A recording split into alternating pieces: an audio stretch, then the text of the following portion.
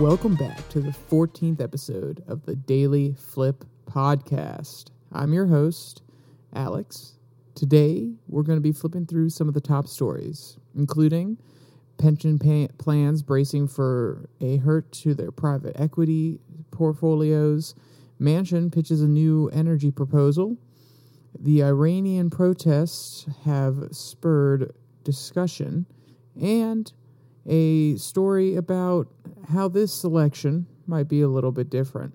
And of course, we will end with our daily delight, a story meant to leave you feeling positive and ready to take on the day.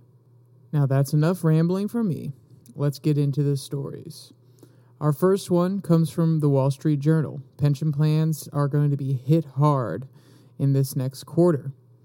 So if you don't know, pension plans, they are a large majority of where people who are retired keep their money. And this article in specific is speaking about public pension plans. So we're talking about the people that were firefighters, police officers, anyone who served publicly in the public sphere. So worked for the government or was on the payroll of the government, essentially. So right now, these pension plans have nearly $5 trillion. That's $5 trillion of Americans' retirement savings. That's absolutely insane. $5 trillion. That's larger, and this is a cumulative number, just so we're clear. It goes across multiple pension plans. But that's more than some huge brokerage firms have under their management. So you need to keep this in mind. We're talking a large majority of pension plans here, and we're talking a large amount of funds as well. Over the last 5 years, we've kind of seen diversification of the portfolio because the stock market, bond market, basically these secondary markets that pension funds would normally put their money into haven't been giving the returns that they would want in order to help these public servants with their retirement. So they've started to diversify into private equity, essentially putting money into startup companies or venture capital firms and using that as a way to grow their portfolio and the amount of money they have under management in order to help pay for these retirement plans of some of the public servants.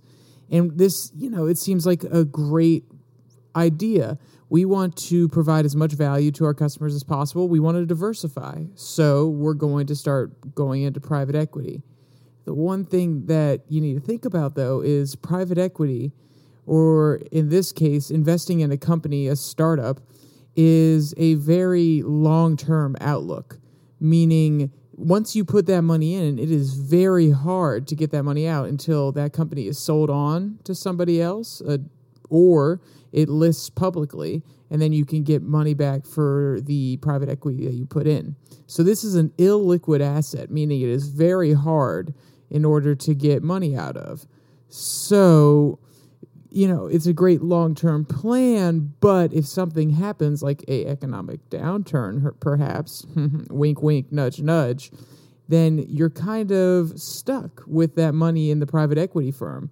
And now, not only is there more risk, because that firm that you have invested your money in could fail, and therefore you lose a lot of your money, but also, because it's illiquid, you have to evaluate it based on the value of the company. So if you put $2 trillion into, let's say, Apples and Bread Company, and they're a startup, you can't just look at their stock price on the stock market and then multiply it by the amount of shares you have, and that's how much money I have tied up in Apple Bread.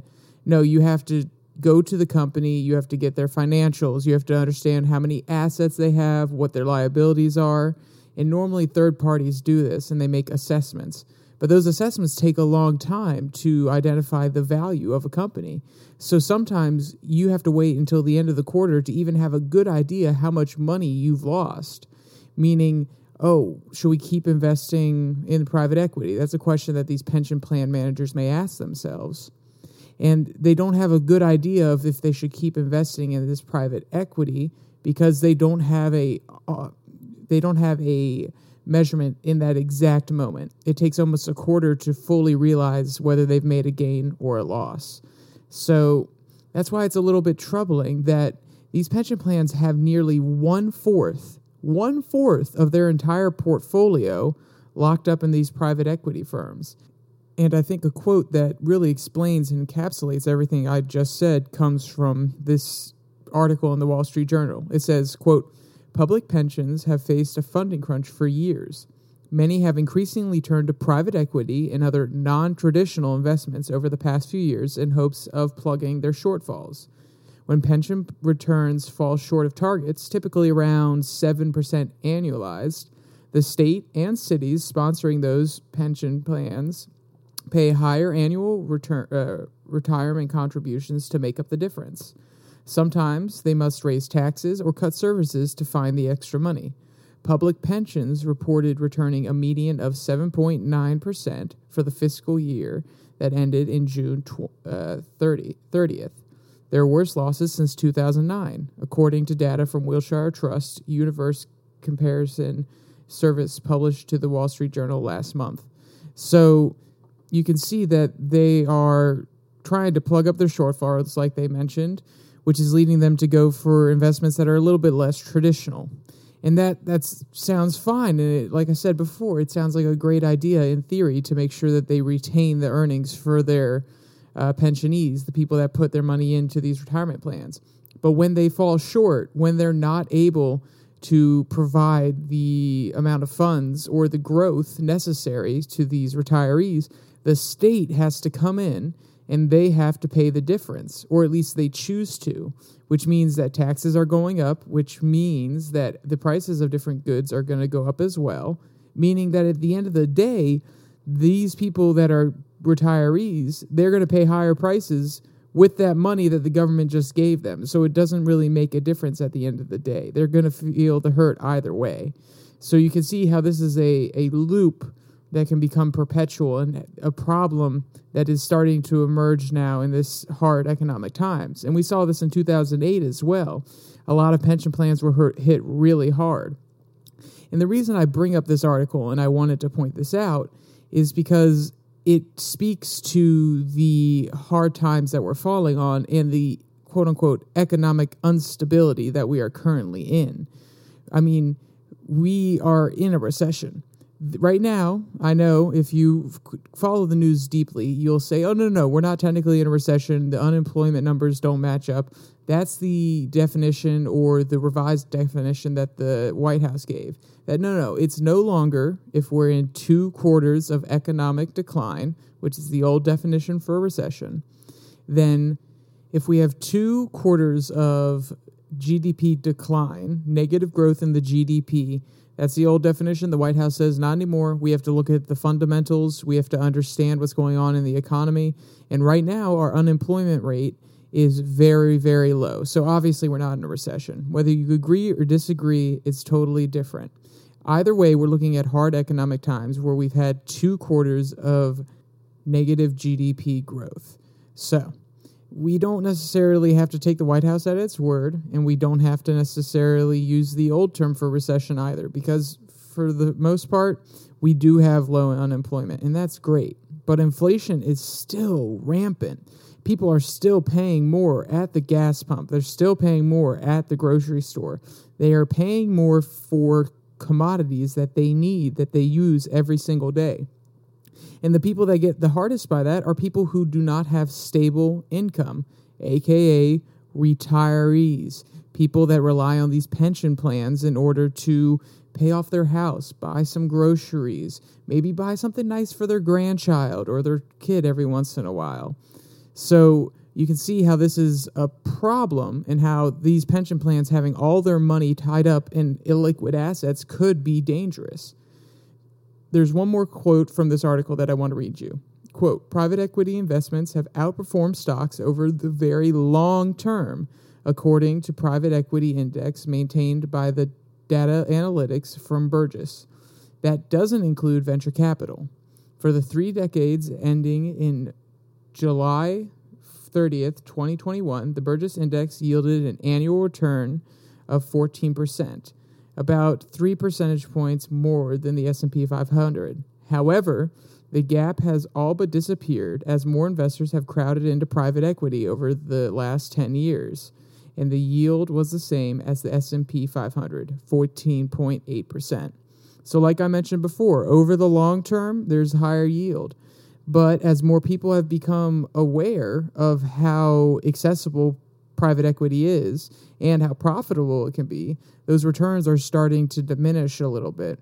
So was this a smart idea to go into private equity for these pension funds? I don't necessarily think so. But the reason that I wanted to have this article first is to speak to the state of our nation, speak to the economic state that we're in. Because even if these pension plans, which have been historically outperforming or at least performing as well as the market and have had state subsidies, are suffering right now, then that speaks to what a fragile state we're in here in the United States. And something that can help us get out of that fragile state is our next article, or at least a proposal from West Virginia Senator Joe Manchin. And one of his proposals is he's trying to make it easier to get through approval for different energy projects, whether that be natural gas, whether it be oil speculation on federal lands, or even green energy. Make it easier to approve projects for wind farms or solar farms. And this comes in tandem with the Inflation Reduction Act. So, as you may know, Joe Manchin pushed back very hard on the Inflation Reduction Act. Actually, he pushed back really hard on Build Back Better. And eventually they had to break it up into multiple bills in order to get it passed. And one of those was the Inflation Reduction Act. And one of his stipulations when agreeing and voting for it was that we try to get a bill passed that makes it easier for companies that work with the federal government to get approval for energy projects.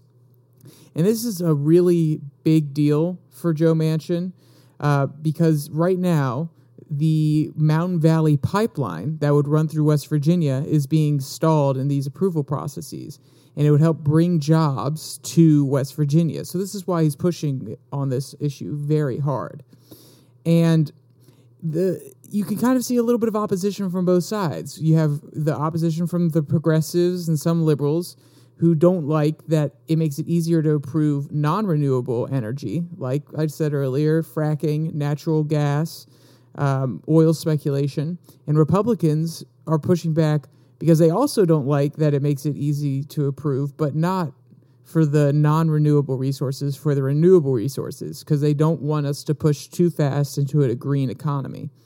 So for once, there is bipartisan opposition to a bill that is coming out of the Democratic side, rather than just the Republicans being mad at it or the Democrats being mad at something the Republicans are trying to pass. So you know what? I think of this as a unifying moment. Woohoo, America.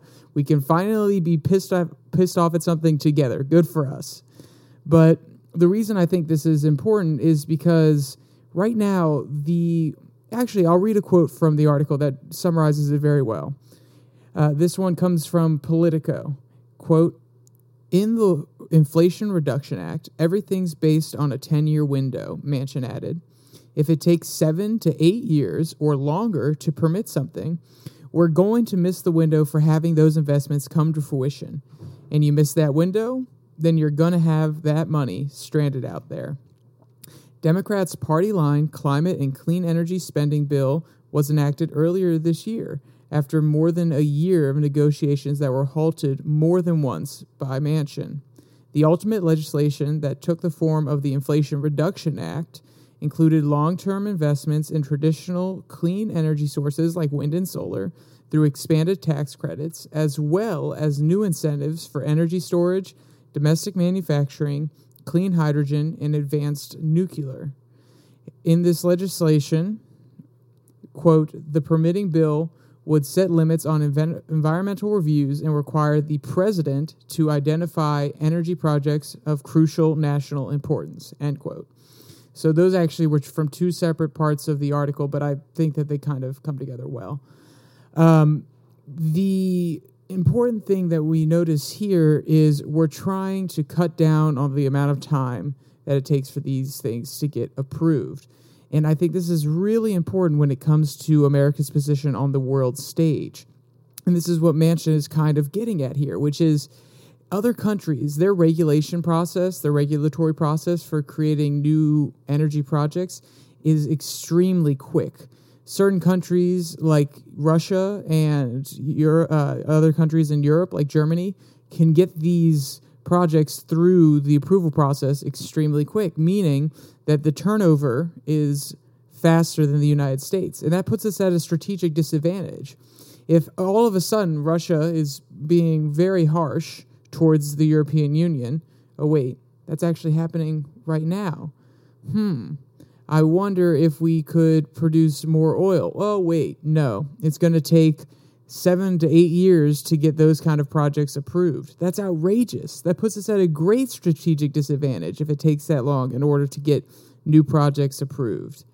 And also, another important thing here is the focus on clean hydrogen and advanced nuclear. Well, right now, we have been decommissioning, or at least California had at least planned to try to decommission some of its nuclear facilities. But now, with this bill, they're actually trying to produce more, which is a very clean, renewable energy. The only thing that's bad about it is the waste that comes out, the depleted uranium or plutonium, whatever different isotope we're using nowadays, that has to be stored underground. But besides that, it's a very clean, and it's probably one of the most efficient energy sources we have right now, besides clean hydrogen, which we are actively developing right now as a fuel source for even cars, which I thought was a very interesting article I saw the other day. So I think this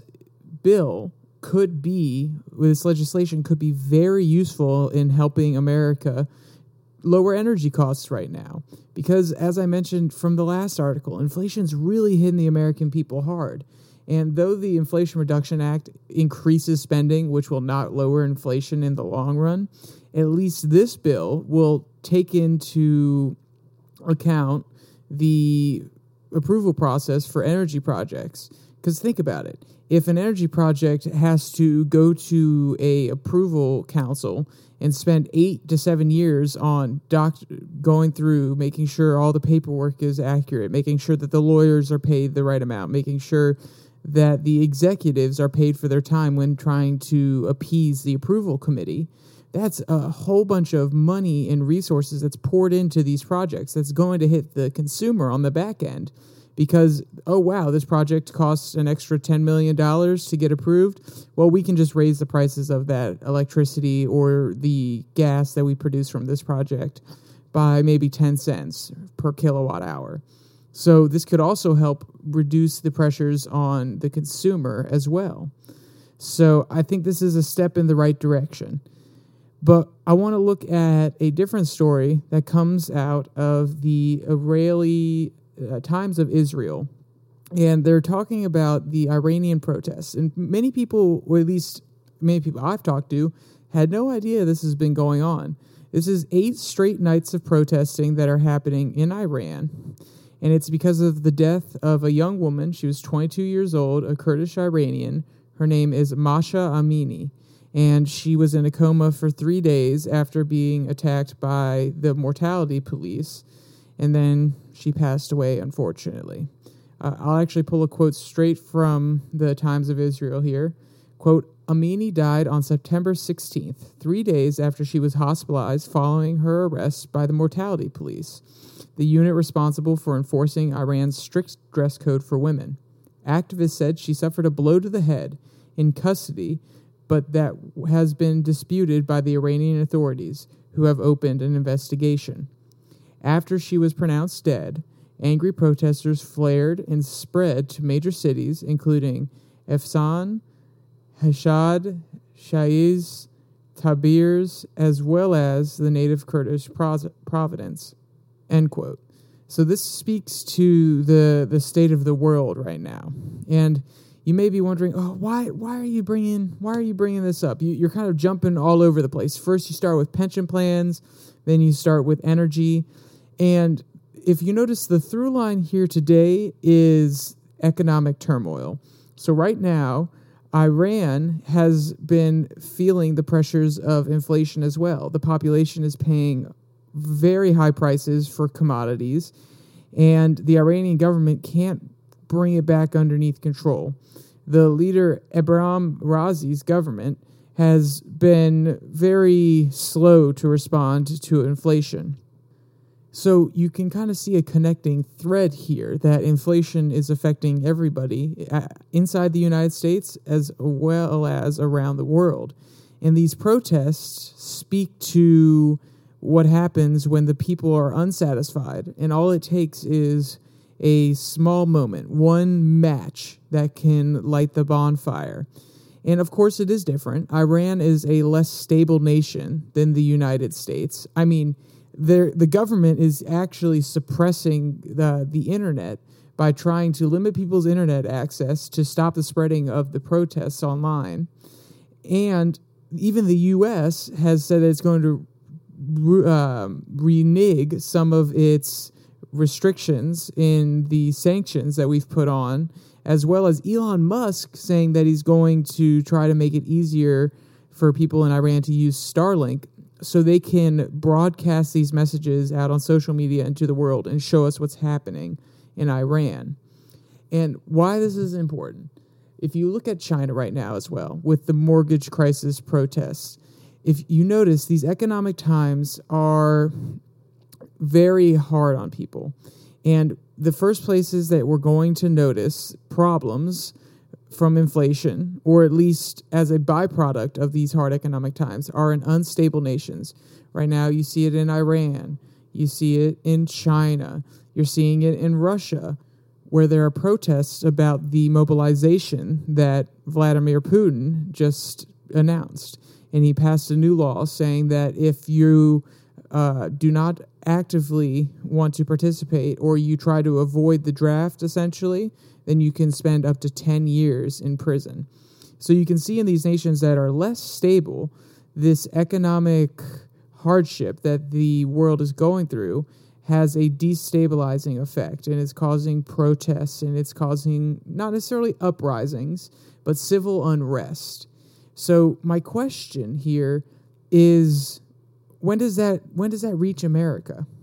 I'm not saying it absolutely has to, and I'm not trying to take a negative or cynical point of view, but economic hard times make it extremely likely that people are dissatisfied with their government, and it makes it more likely that they're going to protest. Think about Occupy Wall Street. That happened after 2008, after people their livelihoods were destroyed, after they realized that these banks were getting huge bailouts, the Wall Street banks were getting huge bailouts from the government, and the mom and pop store down the road where they used to work got closed. And people were very unhappy with this kind of corporate system that it works well with the government, that works in tandem. And that's why you saw a lot of dissatisfied, unhappy people protesting in New York at the Occupy Wall Street movement. So my question is, are we going to have the same thing going on here? Is this economic turmoil going to cause people to react in a negative way?